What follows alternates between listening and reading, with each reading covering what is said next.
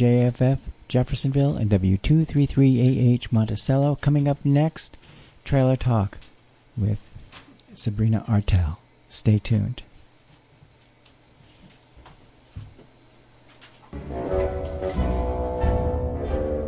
Think the bassoon is only for grandfather? This week on Something Old, Something New, it's not your grandfather's bassoon. We'll hear classics by Weber and Hummel and contemporary works by Larson, Montano, and Laws. That's Thursday at noon on Something Old, Something New, a marriage of classic and contemporary music.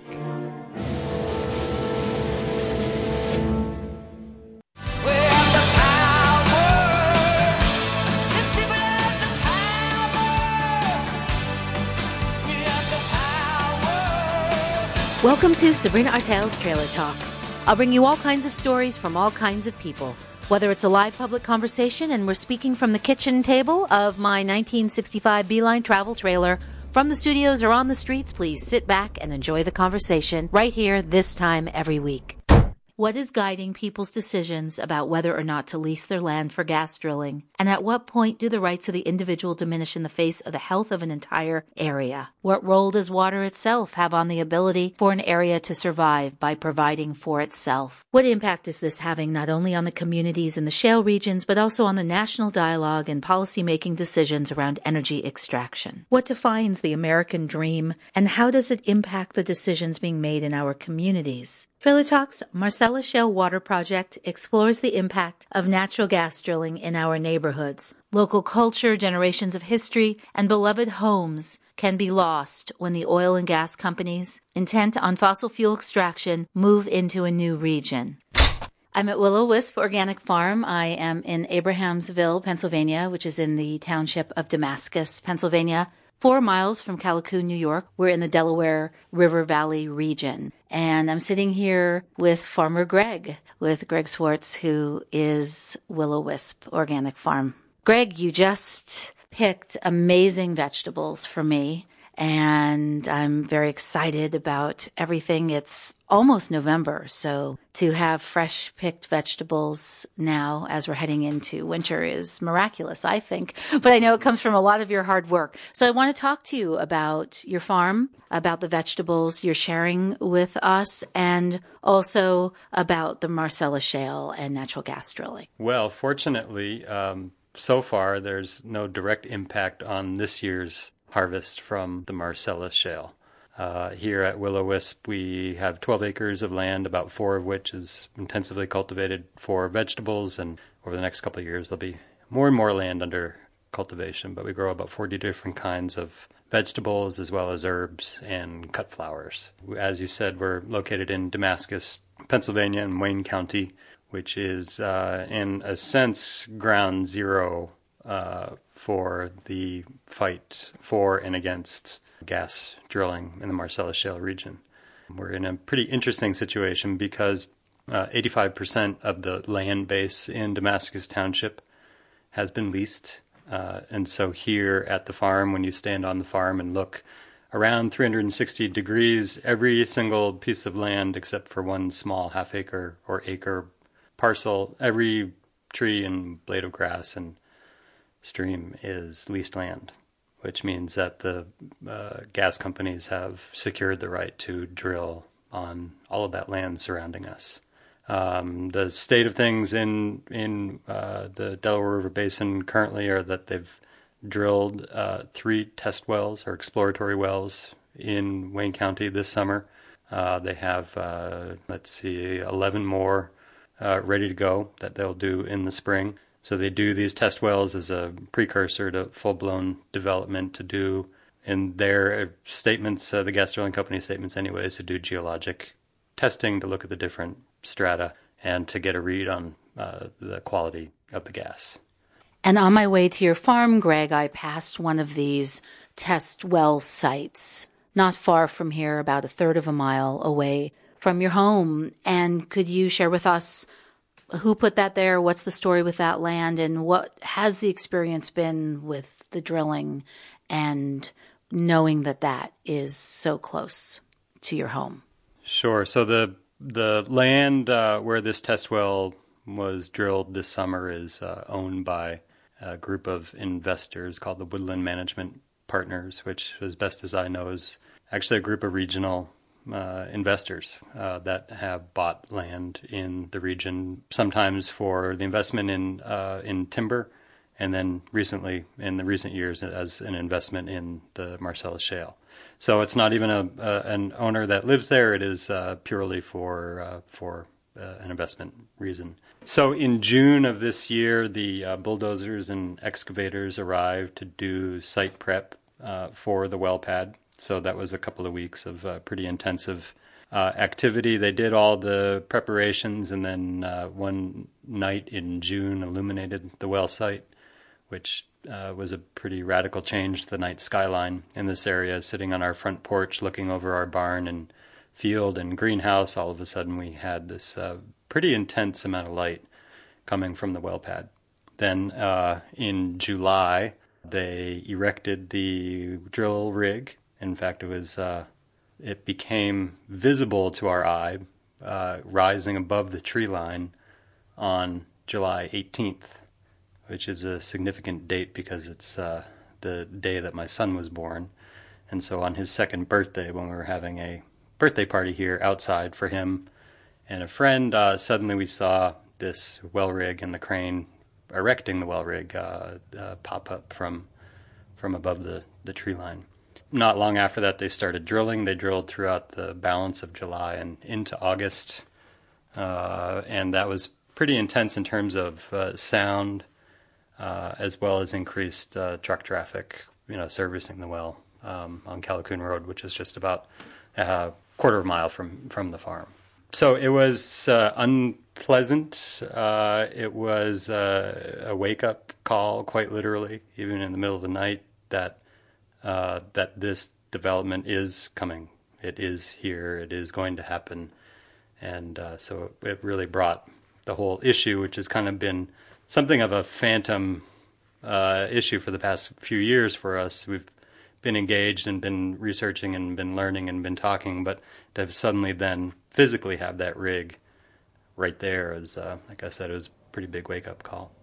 And the gas company that set up this test well site, do you know anything about them? Did you have to do research to find out who they are? And what has the experience been as you're describing it as being a wake-up call for you to have this natural gas well right here now in your neighborhood? So as you say, it was very bright, 24 hours a day. For how long? From June until September. The site was illuminated all night, every night. And we're talking about farmland here, rural community. I mean, there are no street lights. Very, very peaceful place, looking out the windows to your farm and to these fields and these beautiful rolling hills. And not far from here is the Delaware River. And that's another thing to be mentioned. Indeed. And what's particularly curious about this well site is that a portion of the actual parcel that the well sits on does in fact lay within the river district, which is curious. The well itself is not within the river district. And I guess background to what I mean by river district, it is a zoning designation within the township that is put there to limit certain activities to protect the health of the river. That's one layer of what a river district is, and then of course there is the federal designation of what the river corridor is, as interpreted through the River Management Plan and National Park Service, etc. All of that mumbo jumbo is to say it is really close to the river. In fact, when you look at aerial photos of this well site, you see the well pad on the top of this ridge, and then you see how that ridge cascades down immediately into the Delaware River. You would also notice at the base of the ridge where the driveway entrance off the state road is, that there is a high-quality creek called Hollister Creek, which that as well flows within the course of less than a mile as the creek flows directly into the Delaware River.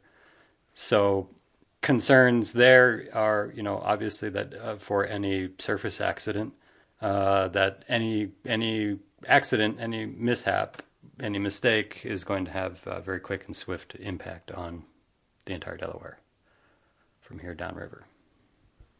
And we're talking about fracking, because that's the technique that is being used currently, and this is the Halliburton designed technique of accessing this gas in the shale. And so, right, so we should say, to be clear too, that the drilling that has happened in the Delaware River Basin thus far in this woodland site by our farm was not fracked. They do not have permission yet from the Delaware River Basin Commission to frack. These are quote-unquote test wells, which have some vagueness in terms of their regulatory status. But what it means is that it was a vertical test drill. It was just a vertical drill. There was some water and other fluids used in the process, but it was not hydraulically fractured. That is what will be coming. That is the next stage of development. That would be the next stage. Yeah. And at this point, they don't have the green light to go ahead, but they're set up and ready if they're given that. Correct. So is that, and what are they testing at this point? Do you know what that means? I've not put a lot of time into researching the particulars, but I do know that they are taking core samples for the whole length of the drill, of the well bore, to be looking at what the different geological formations and all the different strata are, as well as to get a read on the quality of gas that they hit when they just do that vertical well into the Marcellus. And Greg, what is it for you? How did you come to the decision that you've come to, that you want to see more studies done, that you are fighting to stop fracking, and that... So how did you come? I'd say if you could share with us how you came to your decision, and also how that ties into what you're doing with organic farming. The first really big red flag, that I learned, and I learned it early on once we started hearing about what fracking was the fact that, as has been often quoted and stated, that in the 2005 Energy Act, that gas and oil exploration was exempted from the Clean Water Act. Now, you should go read the Clean Water Act. It's pretty interesting reading if you have a little bit of patience. The Clean Water Act is not extreme environmental legislation. It's actually baseline legislation. And of particular interest, in this area is that the Delaware River was quite a mess in the 50s and 60s. And in large part, it got cleaned up because of legislation like the Clean Water Act. I mean, Clean Water Act, you can boil it down and say, no, you cannot dump chemicals into a river or a stream. You have to treat it, that it has to be regulated in terms of volumes and content, etc. So you have to ask yourself the question, if this process, which the gas companies and lessors have repeatedly stated is inherently safe, why did they need the exemption from the 2005 Energy Act from the Clean Water Act? It's also noteworthy to realize that the gas lobbyists in 2005 spent tens of millions of dollars on the lobbying effort to get that exemption included. And when you ask people that are in favor of this technology, they can't answer that. I've asked repeatedly. I've asked gas company representatives. I've asked my neighbors. I've asked other drilling advocates, and I've not yet heard a good answer. People want to dance around and say, well, it was new at that point, and the technology was new at that point, that they just that's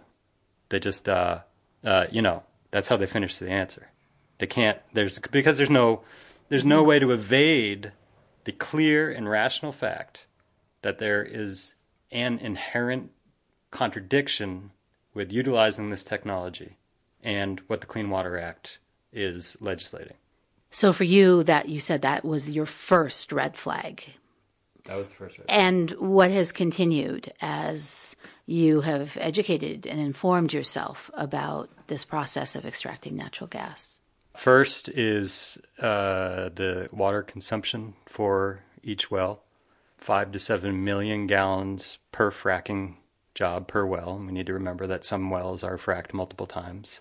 When you multiply 5 to 7 million gallons times however many wells are in any given watershed, it becomes a significant consumptive water use that can change the hydrology of that watershed. And you have a organic produce farm, so could you talk about the water that's needed for growing the vegetables and the herbs and the flowers that are part of your business here? Yeah, we rely on clean, potable water, not only for our drinking use, but also for the irrigation of our crops and for the washing of all our vegetables. Everything gets washed and processed before it goes to market. So without water, we would be out of business pretty quickly. So it's a very big deal. And, it's symbolic, I think, for all of us, because our business is about growing food for sustaining people. And so if a vegetable farm requires water to feed people, then it's not really all that big of a leap to say that we need water in order to sustain humans in general, and that we should really consider any actions that we take that are going to threaten the quality of water. And what could happen? You're very involved with organic farming throughout the Northeast. You were the director of NOFA New York, and there's a philosophy that goes along with that organization and what you're doing here with sustainability and the methods which you use and the oath that you've taken as a farmer and your relationship to the land. So what potentially could happen if natural gas drilling is allowed to move forward unregulated and unsafe? Well, water quality and quantity could be compromised. Now, that means a lot of different things. That means that the aquifer could be contaminated. That means that we could have surface water contamination that would thereby impact soil quality. If you were standing here at the farm, you'd see that we are in a valley bottom, and that, in fact, there are a number of square miles, I've never done the math, but somewhere between 10 and 15 square miles of land that actually drain through our farm, through the creek and drainage areas and wetland that are right on our farm. So any potential surface spills could migrate right here, thereby compromising the life in soil. And that is a key piece of this that we have to. This goes into the larger issue of what organic farming is. Briefly, by having healthy soil, you grow healthy crops and healthy animals to give sustenance to humans. The quality and nutrient density of food is based on the quality and diversity of soil. Soil is a living organism. When you take a handful of soil, pick up a handful of soil, there are billions of organisms in that one handful. And the complexity of that and diversity of that soil community is what creates the end product of a healthy plant. So that goes to how you farm, but it also goes to how the environmental impacts of any given activity are going to have implications on the ability to grow food and the quality of that food. So it's big. It's big. Now there's another really big potential impact from gas drilling that is not often talked about. There's the immediacy of the possibility of contaminating an aquifer or changing the way in which water flows underground to decrease the volume of water coming from an aquifer. There's the obvious contamination issues of a surface spill. But then we also really need to talk about what happens when you inject 5 to 7 million gallons of water, chemicals, and sand under pressure underground with X percentage coming back out. That's the wastewater that gets then trucked away and quote-unquote treated. But then the other issue is, what about that water that stays down there? What happens in the different strata of the earth over time? And I'm not talking about a month. I'm not even talking about a year. What are the long-term implications of mixing the different strata as well as injecting these chemicals down there? That is a big issue. And, as a measure of any human activity, when sustainability is this buzzword now. Well, the best definition, and everyone that is listening to this has heard this a million times, but the best definition, the best formula for measuring our activities has to go back to the Iroquois formulation that says that anything that I do shall have no adverse impacts 7 generations forward. So, in talking about what you're facing here in your home, on your farm, being surrounded by leased land for natural gas drilling, a test well site about a third of a mile away, what for you are you, I guess the question is, how is this, because it's such a large thing, isn't it? It's so big, but for you now it's very personal what's happening.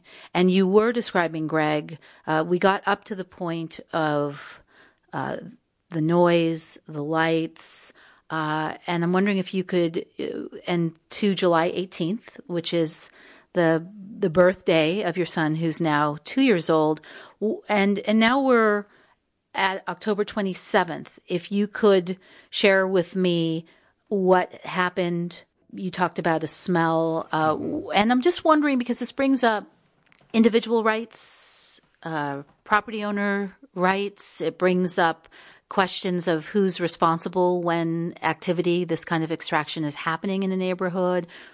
You know, who do you go to? Who can you contact? Health issues, dangers. We're hearing about all kinds of chemical spills and leaks and contaminated water in even not far from you throughout regions of Pennsylvania. And of course, Dimock is considered now ground zero of that and kind of the example of what can go wrong, right, in the most extreme kinds of ways. But, you know, you're talking about being responsible to the land and to future generations, and you've committed your life to this as an organic farmer, and you would be considered what are like a new generation of farmer, or like a younger farmer that's coming into this business now.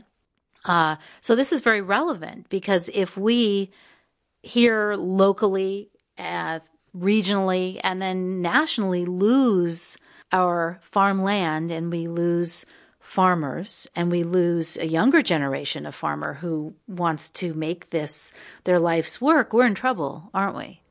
Yeah, I mean, I am an extremely good example, and I'm saying this with no exceedingly high opinion of myself, but I'm an extremely good example of, first and foremost, strong, long-term, sustainable economic development.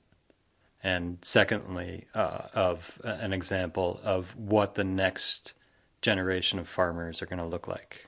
I don't come from a farming background. I spent a lot of years learning the craft of farming from mentors and books and traveling and conferences, etc. And after spending all that time learning it, pulled the trigger and invested 6 figures, big 6 figures of dollars into this operation, in terms of not only buying the land, but also investing in all the equipment and infrastructure to make it happen. So now that investment and that decision is it's questionable whether it was a good investment decision. And in fact, last winter, the winter of 2009 into 2010, my wife Tanis and I had the very hard conversation: do we pull out now? We had already invested money in the farm in terms of the land and, you know, some infrastructure, but this past year we invested a lot more money in the infrastructure. And we had the conversation. We said, do we pull out now, save at least some of that capital and leave, or do we stay? And we're talking right now, so we decided to stay. The reasons were this. Number one, we have both invested more than a decade in terms of living in this community. We are really deeply vested in this community through our work, through our friends, our relationships, through all the organizations we're involved with. Tanis, in terms of creating a space for performance and creating work. She's an actor. All these things that we've invested, not money. When I say invested in this sense, we have not in terms of what we've invested in money, but in terms of place and in terms of people. And we decided we weren't willing to give that up. With the caveat, we were not willing to give it up yet. I mean, there may come a point where we have to make a decision first for our health and the health of our son. And probably not too far after that decision is made, we have to make the decision that we can not, in good conscience, sell vegetables to people if there is any possibility of contamination. So that is looming there, and that is a daily thought. It has made it very complicated to do the work of farming, which is a long-term work. Actions today are gonna yield things years or decades down the line. And so we made this decision on this calculation. If we decide we have to leave, we are hoping that we'll be able to sell our land. My calculation is that I think, based on what happens in other areas where fracking is occurring, that we'll get at least 50% of the value of our land. If we do get that, we'll be able to wipe out our debt. And that means that we'll be able to leave here debt-free and broke. And Tanis and I both decided we can do that. We can start over broke without debt. You can't start over broke with debt. That's impossible to unbury yourself from. So we're going for it. We're putting our everything into this, and in the meantime, hoping that we won't be put out of business. And these are big decisions. And it's challenging, isn't it, to live with this sort of decision looming, because it's personal, and it's also representing what's happening, a mentality that is happening throughout the country. Mm-hmm. But we can even look globally to what's happening still with fossil fuel extraction.